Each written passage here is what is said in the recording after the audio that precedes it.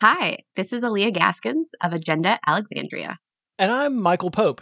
The long, strange history of political mapmaking in Virginia dates all the way back to the 1700s. That was when Virginia Governor Patrick Henry wanted to draw the very first congressional districts in a way specifically designed to deny a seat in Congress to his arch enemy, James Madison. That plan failed, and Madison was elected to Congress anyway. A few years later, the term gerrymander was coined when Massachusetts Governor Elbridge Gerry proposed a political map with districts designed to harm his rivals, the Federalists. That map included a district that reminded critics of a salamander. That's Gerry plus salamander equals gerrymander. Now, over the years, gerrymandering has taken on many forms, including racial gerrymanders intended to pack large numbers of black voters tightly into a small number of districts in order to dilute their influence elsewhere. And now, flash forward, it's 2020, and your ballot this fall has an amendment that will change how districts are drawn for the General Assembly and for Congress. If it fails to pass, Democrats in the General Assembly will be in charge of drawing maps next year. But 10 years from now, Republicans could be in control of mapmaking once again. If the amendment passes, a new redistricting commission will be created.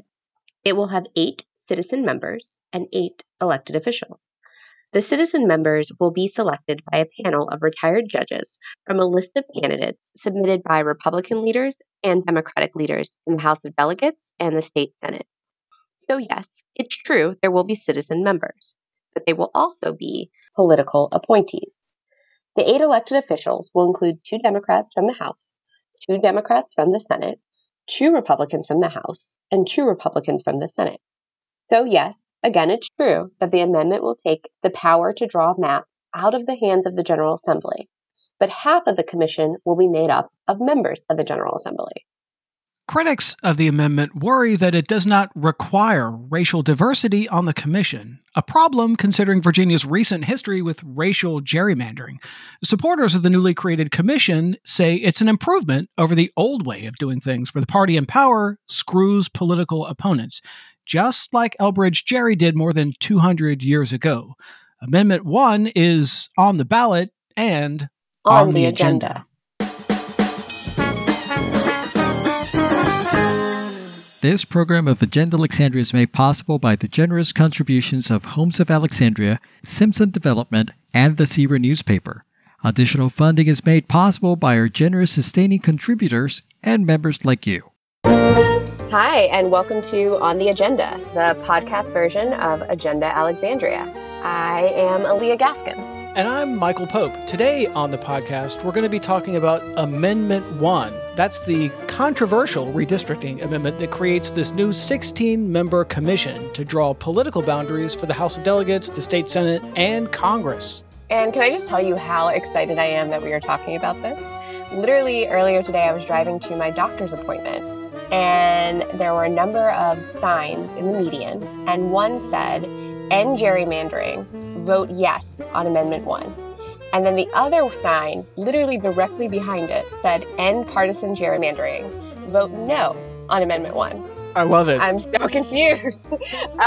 Was there a traffic accident, Aaliyah? I might have almost caused one because I was trying to read the small print. Who paid for the signs? I will say I'm glad that we have the best people to explain this to us and really help us see what the amendment does, what it doesn't do. So joining us today, we have the executive director of the group that spearheaded the amendment, Mr. Brian Cannon. Brian, welcome to the show, and thank you for joining us. Aaliyah, I'm so glad we didn't cause a traffic accident. Glad to be here. Are you saying those were your signs? I think it's the vote yes ones say in partisan gerrymandering, the vote no ones say that, but the idea is the same. Yeah, we're responsible for half of those signs. Well, the other half of the signs is our other guest. He's a senior advisor for Fair Districts Virginia. Trevor Sutherland, thanks for joining us. Yeah, glad to be here. Great. So let's start with Aaliyah's anecdote here about the signs. It seems like everybody is against gerrymandering, right? The people who want the amendment are against gerrymandering. The people who don't want the amendment are against gerrymandering. Brian Cannon, walk us through, as briefly as you can, what this amendment does and why, from your perspective, why they should vote for it. Sure. So I think the amendment does four main things. It ends partisan gerrymandering. The way it's structured, no one party can get over on the other. So it ends partisan gerrymandering. It makes racial gerrymandering illegal under the Virginia Constitution for the first time in our state constitution's history. That's redundant per se with the federal laws right now, but I think important for Virginia to do as well. It adds open data, open meetings, basically destroys that proverbial smoky back room. And it puts citizens at the table with an equal say to legislators for the first time ever. So those are the basic structures of what it does. It creates a balanced bipartisan commission, half legislators, half citizens, evenly chosen by party. And then you got the transparency and the anti-racial gerrymandering stuff in there. There's been lots that's been said on the floor of the House and the Senate on this. One piece of the debate that I found interesting was Delegate Jay Leftwich, is a Republican, who said that when he voted for this the first time, when Republicans were in power, he got pushback because here Republicans, they've got all the power, they can do the redistricting, and here you are, a Republican who is willingly giving away your power to redistrict. This is what he said on the House floor about reaction to that vote in favor of the amendment.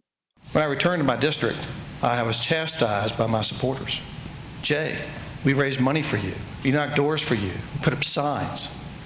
We did all these things for you. How can you just turn that power over to someone else? And these are not my constituents. These are my supporters. Let's be clear about that. And I looked my supporters in the eye and I said, it's the right thing to do.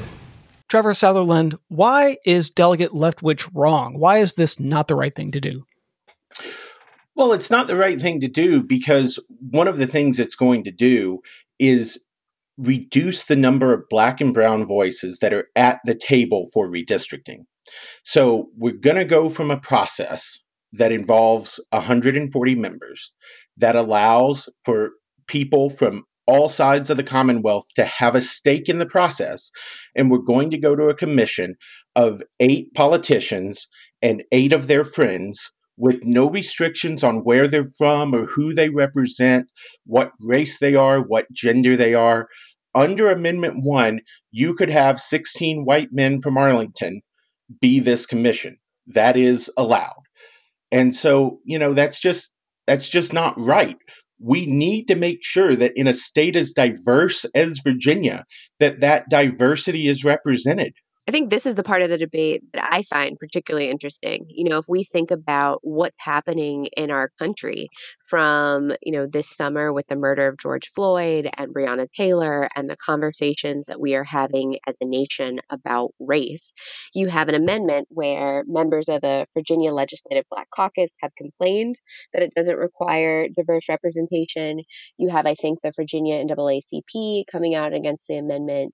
I mean, if this is passed, what are the steps, if any, to ensure that there could be diverse representation or that the members of the 16 represent Black and brown communities? The amendment very specifically adds protections against racial gerrymandering. And these are all new words in our state constitution. Every electoral district shall be drawn in accordance with the requirements of federal and state laws that address racial and ethnic fairness, including, and then it lists the VRA and the Equal Protection Clause. And then it says a separate distinct sentence says districts shall provide, where practicable, opportunities for racial and ethnic communities to elect candidates of their choice. That's historic. Those are the two, that one sentence has the two kind of guardrails against packing and cracking in it. So the amendment itself does that. But what rings hollow to me is the fact that the opponents of this amendment, so particularly in the legislature, and they're on Trevor's board, Delegate Price and Delegate Simon, have opposed what's called enabling legislation that would have addressed exactly what they're complaining about. Because I don't want a bunch of white guys from Richmond or something being the only people on this commission. That would be bad. We should fix that. And yet, Delegate Price and Delegate Simon sunk it in a conference committee on March 7th of this year. And now they're talking about not allowing it because the Senate put that language back in their special session budget. So it really begs the question of how sincere they are on this, or are they just trying to play politics? And I think the only conclusion we can have is when we're saying this is exactly what they negotiated. In fact, Delegate Price and Senator Barker worked on this during session. this is, it's a little preposterous that they wouldn't just pass it. I know Trevor wants to respond, and Trevor will give you an opportunity to do that, but I want to return to the language of the chairman of the Legislative Black Caucus, Delegate Lamont Bagby, who raised alarm bells the very first time this was brought up last year when the final language emerged from the secret closed-door conference committee that was not open to the public and not open to the press. There were no African Americans on that conference committee. It was an all-white conference committee, which concerned him, and he was concerned about any explicit guarantees that members of the commission would be diverse. And this is what he said on the House floor. It may not have been thought about, but there were no African Americans in conference on this particular resolution. So we have great concerns about having African American representation in the room for redistricting, and this doesn't guarantee that. Trevor Sutherland, is it possible that this commission will have African Americans on it and that people who raise this concern are overstating the case? So I think here's where we have some of the differences between the sides. Yes, this commission could have Black people on it. It could have brown people on it. It could have women. It could have somebody from Southwest Virginia. It could have somebody from truly Southwest Virginia. The problem is, I said the word could a lot. We don't know. And in today's society, when we're talking about something as important as our districts in the House of Delegates, the state Senate, and the United States Congress, how could we only say maybe we could have Black people on this commission? And here's the thing. When it comes to the racial protections in this amendment, the key words are where practicable, because that's a phrase that is often used in legislative language to get around things. The protections in this amendment include the Voting Rights Act, which has been gutted by the courts. It includes the 14th Amendment, which was around during Jim Crow and didn't stop Jim Crow. So those protections that are there are not true protections. That's what people like Lamont Bagby are telling us, and that's what we need to look at. And when you talk about potential fixes to it, why, before we've even passed a constitutional amendment, are we having to talk about so many potential fixes? And why do we need legislation, a weaker form, to fix a constitutional amendment?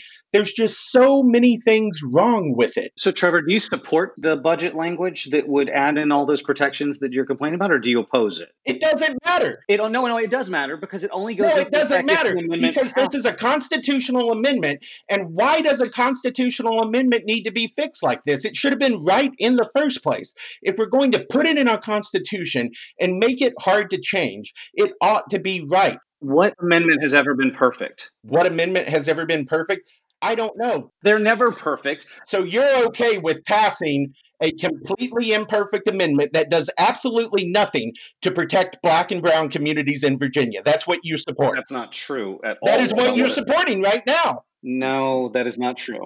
Let me jump in here, because this concern about the lack of required diversity has been something that has been a concern for many people. In fact, when members of the General Assembly were debating this on the House floor, Delegate Danica Roem made this statement on the House floor. Cis straight white men had a supermajority in the House of Delegates for 399 years until 2018, and still have a majority to this day. We need to make a real effort to support diversity and inclusivity. Brian Cannon, what would you say to Delegate Roem about whether or not the amendment is a real effort to support diversity and inclusivity? It definitely is, Michael. So there's two ways to go about getting the outcome you want from law. One is create structures in the law that drive the outcome you're looking for, and the other is to write it down into the code or into the Constitution. I think both are important, and we should be doing both. But structurally, and this is, I think, the point that Trevor's not telling you here, is that structurally, Eileen Fillercorn, as Speaker of the House, and Louise Lucas, as Senate Pro Tem, will be directly and indirectly appointing half of the commission.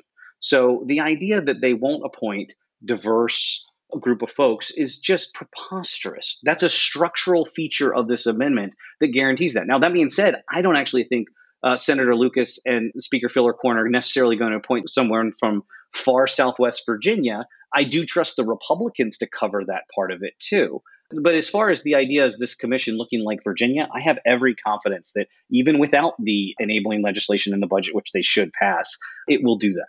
So here's the problem with that. The amendment, and I'm looking at it right now, it does not say anything about Eileen Filler-Corn and Louise Lucas. It says the president pro tempore of the Senate of Virginia, and it says the Speaker of the House of Delegates. Now, I love Louise and I love Eileen. I do not think they are going to be in those positions forever. So who is going to be in those positions in 10, 20, 30, 40 years? I don't know. I do know that if you went back into the past 30 or 40 years and told the Democratic majorities of the past that it was going to be a Jewish woman as the speaker and an African-American woman as the president pro tem, they would laugh at you because that was not the leadership of the Democratic Party of the past. I have full confidence in Louise and Eileen. I do not know what the Democratic Party of the future represents, and I don't see why, again, we are staking the entire hope for diversity in a constitutional amendment on the Democratic Party. Well, we're not. It's the amendment says majority and minority parties basically get those. So the top two parties in Virginia get those appointments. I can't think of a way in which, we're 30+% black and brown in Virginia. I can't imagine one of the major parties doesn't appoint that segment of our population. But again, we could put it into the budget right now and require it extra. We could have put it into the Code of Virginia in March, but Delegate Price and Delegate Simon decided to play politics with this thing. There's even more point of confusion in this because, Brian just referenced the majority and the minority party. It actually says the president pro tempore of the Senate and the Speaker of the House of Delegates. So those are the two people that are given appointment power. When it comes to the minority party, it actually references, quote, the leader of that political party. So from my reading of it, that could either be at the current time Rich Anderson, Ronna Romney McDaniel, or Donald Trump. But it doesn't actually talk about the leader of the Senate or the minority leader of the House. So that's another point of confusion in this amendment. I'm not sure who appoints the minority members. Yeah, this is something as I listen to what you're both talking about and what you're saying about to what extent can we structure this amendment so that it guarantees some of the protections we want to see. But then on the same hand, what is happening in terms of the things that we have to hope for and may not know and these uncertainties. And it brings me to another point of contention about this amendment, which is what happens if the appointed commission does not agree on how the map should be drawn. And my read of this is that it would then go to the Virginia Supreme Court. And there's been a lot of concern in the things that I've read that can we put our faith and hope in the Supreme Court to then draw these lines in a way that is beneficial to communities, especially minorities communities? On that issue, Aaliyah, on the House floor, this was an issue that was raised by Delegate Joe Lindsay, who is the chairman of the Privileges and Election Committee that is overseeing all of this. And this is what he had to say on the House floor about that issue. Well, I'll just tell you, Mr. Speaker, if we're taking the governor out of the process, I certainly don't want the Supreme Court in it because I've seen some of their rulings and they don't seem to be in keeping with what I would expect as representative of the whole of the Commonwealth. Brian Cannon, this is an issue that has been raised as a weapon to beat up on your cause, which is that if this goes to the Republican-leaning conservative Virginia Supreme Court, they're just going to draw a bunch of maps that help Republicans. What's your reaction to that? I think that's complete bunk. And here's how you know it is. First of all, Joe Lindsay's never put in any judicial appointment reform bill in Virginia, right? You've never seen any of that.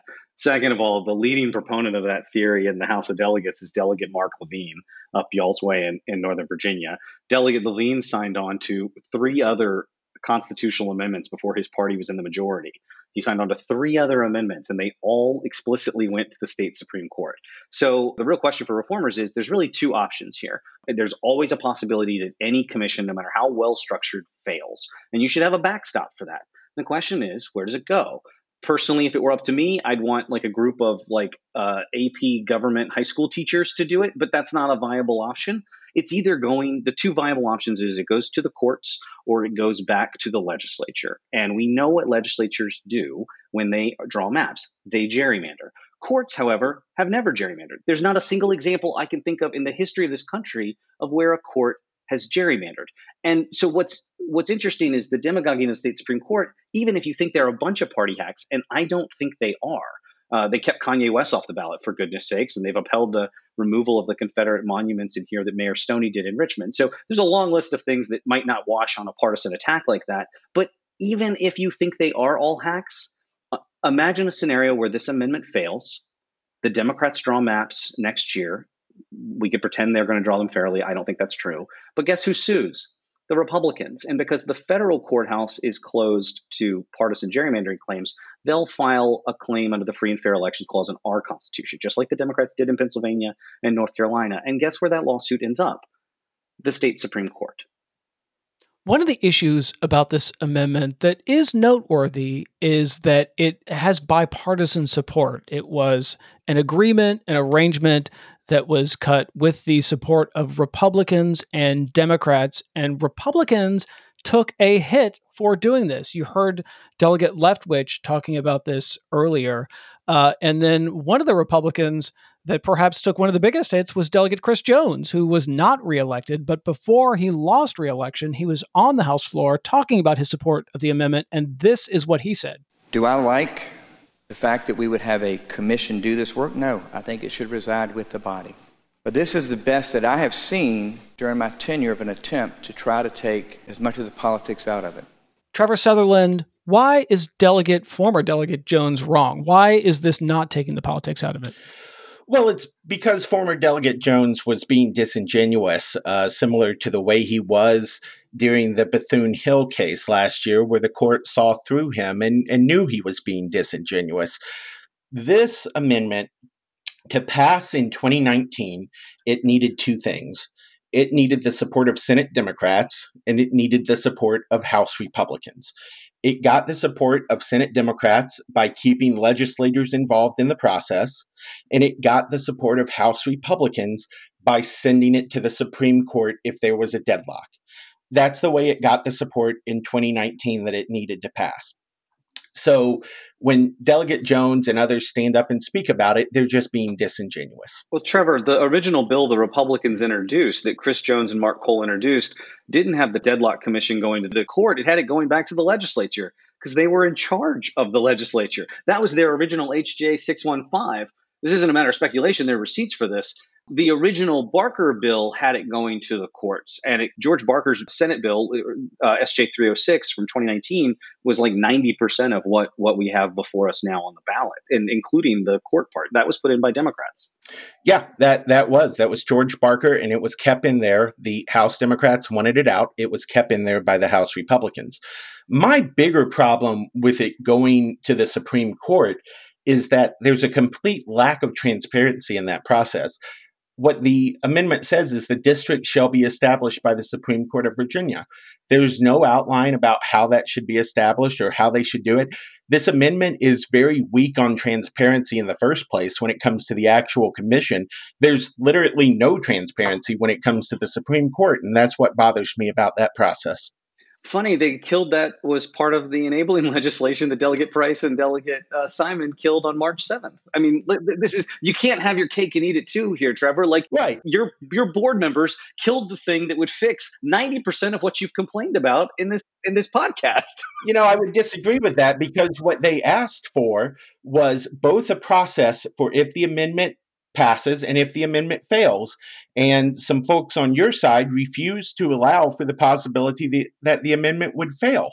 So if you're not going to leave a process open for what happens should it fail, then why should we prop up the bad constitutional amendment that's poorly written that needs all of this help to become somewhat acceptable? As somebody who's learning about this issue as well, I feel like I'm sitting over here furiously taking notes, trying to figure out, which message resonates with me and where the truth is that's going to help inform my vote. So I guess my question for you, Trevor, is let's say Amendment 1 does not pass and we are back to the drawing board. What are you putting forth that's better than this? Or what's the process for creating, I think earlier you said something that's perfect or at least close to perfect rather than something that needs to be tweaked with? Yeah. Well, the really good news here is that there's no return to the status quo. When people think about the possibility of the amendment failing, one of the sort of scare tactics used is we're going to go back to the status quo. It's going to be 2011 and 2001 and everything all over again. But that's not a possibility because last year, on a straight party line vote, the General Assembly passed HB 1255, which made gerrymandering illegal. So if it goes back to the legislature to redistrict, they now have some guardrails on what they can and cannot do. So that's good. They could also put in place by legislation, a commission, a completely independent commission that would stand alone for 2021. Democrats have the votes in the General Assembly to make that happen if they have support from the Senate Democrats to do it. You could make redistricting totally happen independently outside of the legislature. And then you would start working on a new constitutional amendment that would include protections for Black and Brown communities that would make it truly independent redistricting, and work on passing that through 2 times and then getting it to a referendum so that we can have a constitutional amendment with acceptable language in it for the time 2031 comes around. So 2031 seems kind of a long way away. I'm curious, Brian, why is that not the right approach? Well, so Aaliyah, I don't think there's any daylight in what Trevor's saying he wants for 2031 and what I want for 2031. I think that's the agreement. The question is, how are we going to do it now? And if you amend the Constitution, you get this bipartisan commission with transparency and racial minority protections. If you don't amend the Constitution, then we do go back to the status quo, because right now the current Constitution says the legislature shall establish districts in years ending in 1. So we're coming up on that. That's going to happen. And the folks who claim, and I don't think I've heard Trevor say this, so kudos to him, but who claim the Supreme Court's a bunch of hacks and just Republican hacks, the folks who claim that, the question I have for them is HB 1255, which is a good bill, and there were other versions of it, by the way, but basically verbatim versions that were passed in bipartisan majorities. I think the Republicans just don't like Delegate Price. But to enforce that, like say we don't have the amendment, say only we have 1255, which is good, but not easily enforced against the legislature. If it says that, no maps can unduly favor one party or another, that's great. What does unduly mean? I don't fully know. And the Republicans are definitely going to sue over that. And if you think the Supreme Court's a bunch of Republican hacks, I don't know how they can expect that to be enforced. Let alone the fact that the General Assembly could just repeal HB 1255. A current legislature can't bind a future legislature. It's just not how the system works, which is why you've got to put it into the Constitution itself. On the issue of House Bill 1255, that was introduced by Delegate Sia Price, who was successful in getting that bill passed. But what she was not successful in is killing this amendment, which she was against rather steadfastly. In fact, when she was on the House floor, this is what she said about the amendment. So this to me isn't about whether or not individual members of this body have Black friends or do nice things for Black people. This is about a resolution that we are about to pass to change our Commonwealth's Constitution. And I just don't think that racial fairness, language minority fairness, and cultural fairness should be parenthetical and optional. And so I am voting no. So the part of this that is confusing for voters is that this is ground that both sides are claiming, right? Even in our podcast, both of you are saying vote for the amendment because it secures minority representation, vote against the amendment because it doesn't secure minority representation. And I think this is probably confusing to voters. Brian Cannon, explain, sort of pin this down. Why is the amendment better for securing minority rights than not voting for the amendment? And Trevor, same question to you. right now we don't have any protections in our state constitution for racial and ethnic minorities. So, whether you think we could improve on the language, sure. I'm not saying this is a perfect amendment. I don't think one exists, and the Democrats certainly haven't put forward one either that was anywhere near perfect. And the only thing that I thought was better, they killed in Rules Committee in a voice vote this January. So, you see how serious they take alternative forms of reform. But in this case, this would put something in there. I think the where practicable language really trips people up because it does sound parenthetical or optional. It's not. It's used with just a sentence above in the Constitution where it would go regarding equal population. We adhere to equal population. So the two problems you have in racial gerrymandering are cracking and packing. The Voting Rights Act itself stops the cracking, right, where they would just take a compact and cohesive minority community, they would carve them up 7 ways to Sunday, they would dilute their influence that way. That was like the 60, 70 years ago way of doing business. Then the Voting Rights Act came along and says if you have a compact and cohesive minority community, you got to keep them together so they can elect a candidate of their choice. So that went along just fine for a couple decades ish, and then we get into the 90s, and the Republicans in the South start teaming up in the state legislatures in the South start teaming up with Black caucus members and say, "Hey, look, we know we've got to give you Black districts, but let's really give you Black districts." And so they're packing, and that's the problem we've had this past year. And by the way, Trevor Sutherland's right that the 14th Amendment was around during Jim Crow, but the 14th Amendment also struck down 2 racial gerrymanders in Virginia's congressional, one in congressional and one in House of Delegates this decade. So it does work, and even Justice Clarence Thomas is voting on the side of unracially gerrymandering these districts. So that's good. The where practicable language stops the packing, because what happens with packing is you see, and this was the 3rd congressional district from 2012, where it goes from Richmond and Petersburg, jumps up and down the James River to find every Black person they could along there and lumps them into one district. Well, nobody would say that's practicable. That violates all the traditional redistricting criteria. So you've got a Gingell's test, you've got a Shaw v. Reno kind of test. That's the where practicable language. It is pretty well worn. And I understand why people think it's a suggestion, but it is very much not a suggestion. It's a guardrail against packing. But let me step back, because all this is really complicated, Michael. So I think what's helpful is we could listen to the experts. And all the redistricting reform experts in the country, most of whom are liberal voting rights attorneys, support this. And including Justin Levitt, who's a former Obama DOJ voting rights lead attorney, who's a professor at Loyola Law School. He wrote a great op-ed about this in the Virginian Pilot last December, I think. And then you've got the Princeton Gerrymandering Project, which certainly comes with its own credibility, talking about the minority protections as well and supporting this. So I just don't see it. So the issue here is that you're talking about a couple of different things. In your question, Michael, you referenced representation. What Brian was talking about in his reply was protection. And those are two amazingly different ideas, two amazingly different concepts.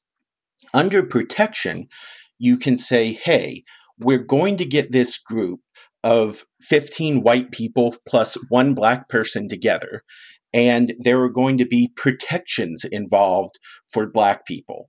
And here are those protections. Under representation, you would have some sense that Black representation, brown representation, women would be represented. Southwest Virginia, other parts of Virginia would have representation on this commission. And that's where the problem is. I think you have witnessed in, the last few decades, changes in our politics, especially when it comes to Black and brown communities. And I think what you're seeing from a new generation of politicians is that we don't just want protections from white people anymore. We want representation to sit at the table with you. That's what I'm hearing when I listen to the Black and brown people that are involved in this process. That's what they're telling me, and that's what I'm fighting for them. So I have to be honest, as a Black woman, I first just want to say how grateful I am of how much of this conversation we have talked explicitly about race and whether or not Black people and brown people are going to be represented or protected through this legislation. At the same time, as a Black woman, I am keenly aware of the fact that people do not always vote by what is in the best interest of Black and brown people. And so I'm wondering, for those who racial equity may not be top of their agenda, but they're still going to be casting in a vote. What are some of the other things they should be paying attention to as to why this legislation is in the best interest for them and their community as well? So I think if people care about reform, the question is, how do we get to gold A+ level redistricting reform?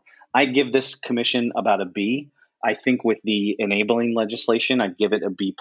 We'll see if the House Democrats are willing to pass that. And so how do we get more? And the problem is we got to go through our legislature to do it. And they don't have the votes right now in the House Democratic caucus to pass an independent commission that was only advisory. Because anything they're talking about that's legislation is not, it could be independent, but it could be completely a suggestion from this commission. We did that in 2011, didn't work. And so the long run is, how do we take these steps to get to the ultimate goal? And it can't happen. The fully independent commission can't happen until 2031. That's just not on the table. But if you pass this amendment here, it structurally ends partisan gerrymandering. There's no way one side gets over on the other, and it destroys the proverbial smoky back room. So it does the two things that the party in power loves to hold on to the most. And from that platform, once we take that step, then I think getting the rest of it, not guaranteed, but it puts us in a much better leverage position, because it just gets rid of the two big carrots. And I think what's telling about this is, and Michael, I don't know if you have a quote from Delegate Price in this from when she was presenting to Marcus Simon's subcommittee on P&E, but she presented HB 1256. Which is a kind of a similar to 1255, but it had a fully independent, albeit advisory only, commission. And I think that it was pretty good. I would have structured a few things slightly differently, but a pretty good proposal. And she said that she did a substitute of the whole, and she substituted in this 8 and 8 structure that we have in the amendment before us. And I was floored that she did it. But what she said in that subcommittee was, we don't have the votes to pass an independent commission through the House or the Senate. That wasn't 2011. That was February or January of this year, 2020. And I think that's true. We've got to have a couple more retirements and maybe some primaries before we have a Democrat majority that will get that through, because I don't think the Republicans, by and large, are really in favor of an independent commission. I'm going to ask one more question, and then we should probably wrap this up sometime soon, although this has been a lot of fun. Trevor, one of the things that's really noteworthy about this amendment is that supporters say this is finally an opportunity to end the longstanding practice of the party in power screwing the party out of power. And this is one of the main arguments in favor of the amendment, including by Alexandria's own Senator Adam Ebbin, who told me this. When this amendment passes, one party won't just dominate over the other every 10 years, and it'll allow districts that make a bit more sense. Trevor, what would you say to Senator Ebbin and other people who want to end one party dominating over the other? I would say that, unfortunately, it's not always as easy as that. In 2011, you had a House map that was racially gerrymandered by the House Republicans. But at that time, there was a Democratic majority in the state Senate that, you and I today would think, well, surely that Democratic majority would have defeated that racial gerrymander. But they didn't. And the reason they didn't is because they had an agreement where the House Republicans could do what they want and the Senate Democrats could do what they want. But what the Senate Democrats did wasn't a partisan gerrymander. It was an incumbent gerrymander. They did it to protect those who were elected, both Democrats and Republicans. So it wasn't so much about screwing over the other party. It was about just protecting themselves. And when you look at supporters of Amendment 1, you sometimes see some of that old school incumbent protection ideas creep up. And I am afraid that this just makes it so much easier to do that by limiting the people to leadership, by making sure that there's not a lot of people involved, and by having very little transparency in the process. And so it's not, I get it. partisan gerrymandering, that's what people talk about a lot of times. That's what happens in a lot of places. But in 2011, that was not what happened in the Virginia Senate. If you were going to direct people to maybe one resource they could read or listen to in order to learn more about this issue, where would you point them to? Trevor, we'll start with you. I would point them to fairdistrictsva.com. And Brian? I guess I have to say fairmapsva.org. The Princeton Gerrymandering Project, Common Cause, Campaign Legal. There's lots of resources out there, and I encourage folks to find experts on the matter. And I would definitely tell people you can look at those folks who are not on the ground here in Virginia, who do not understand what's happening in this Commonwealth, and you can see what they say. You can also simply go to the Twitter feeds of people like Delegate Marcia Price and Delegate LaShri Sayard, and you can see their pain for what they fear is coming and what is going to happen. And you can compare the two and decide how you want to vote. Asking delegates about this, they're the most self-interested people on the planet, right? So don't listen to any elected leader in Virginia. Don't listen to any person who's paid like me to advocate for one side or another, no matter how sincerely any of us hold our beliefs.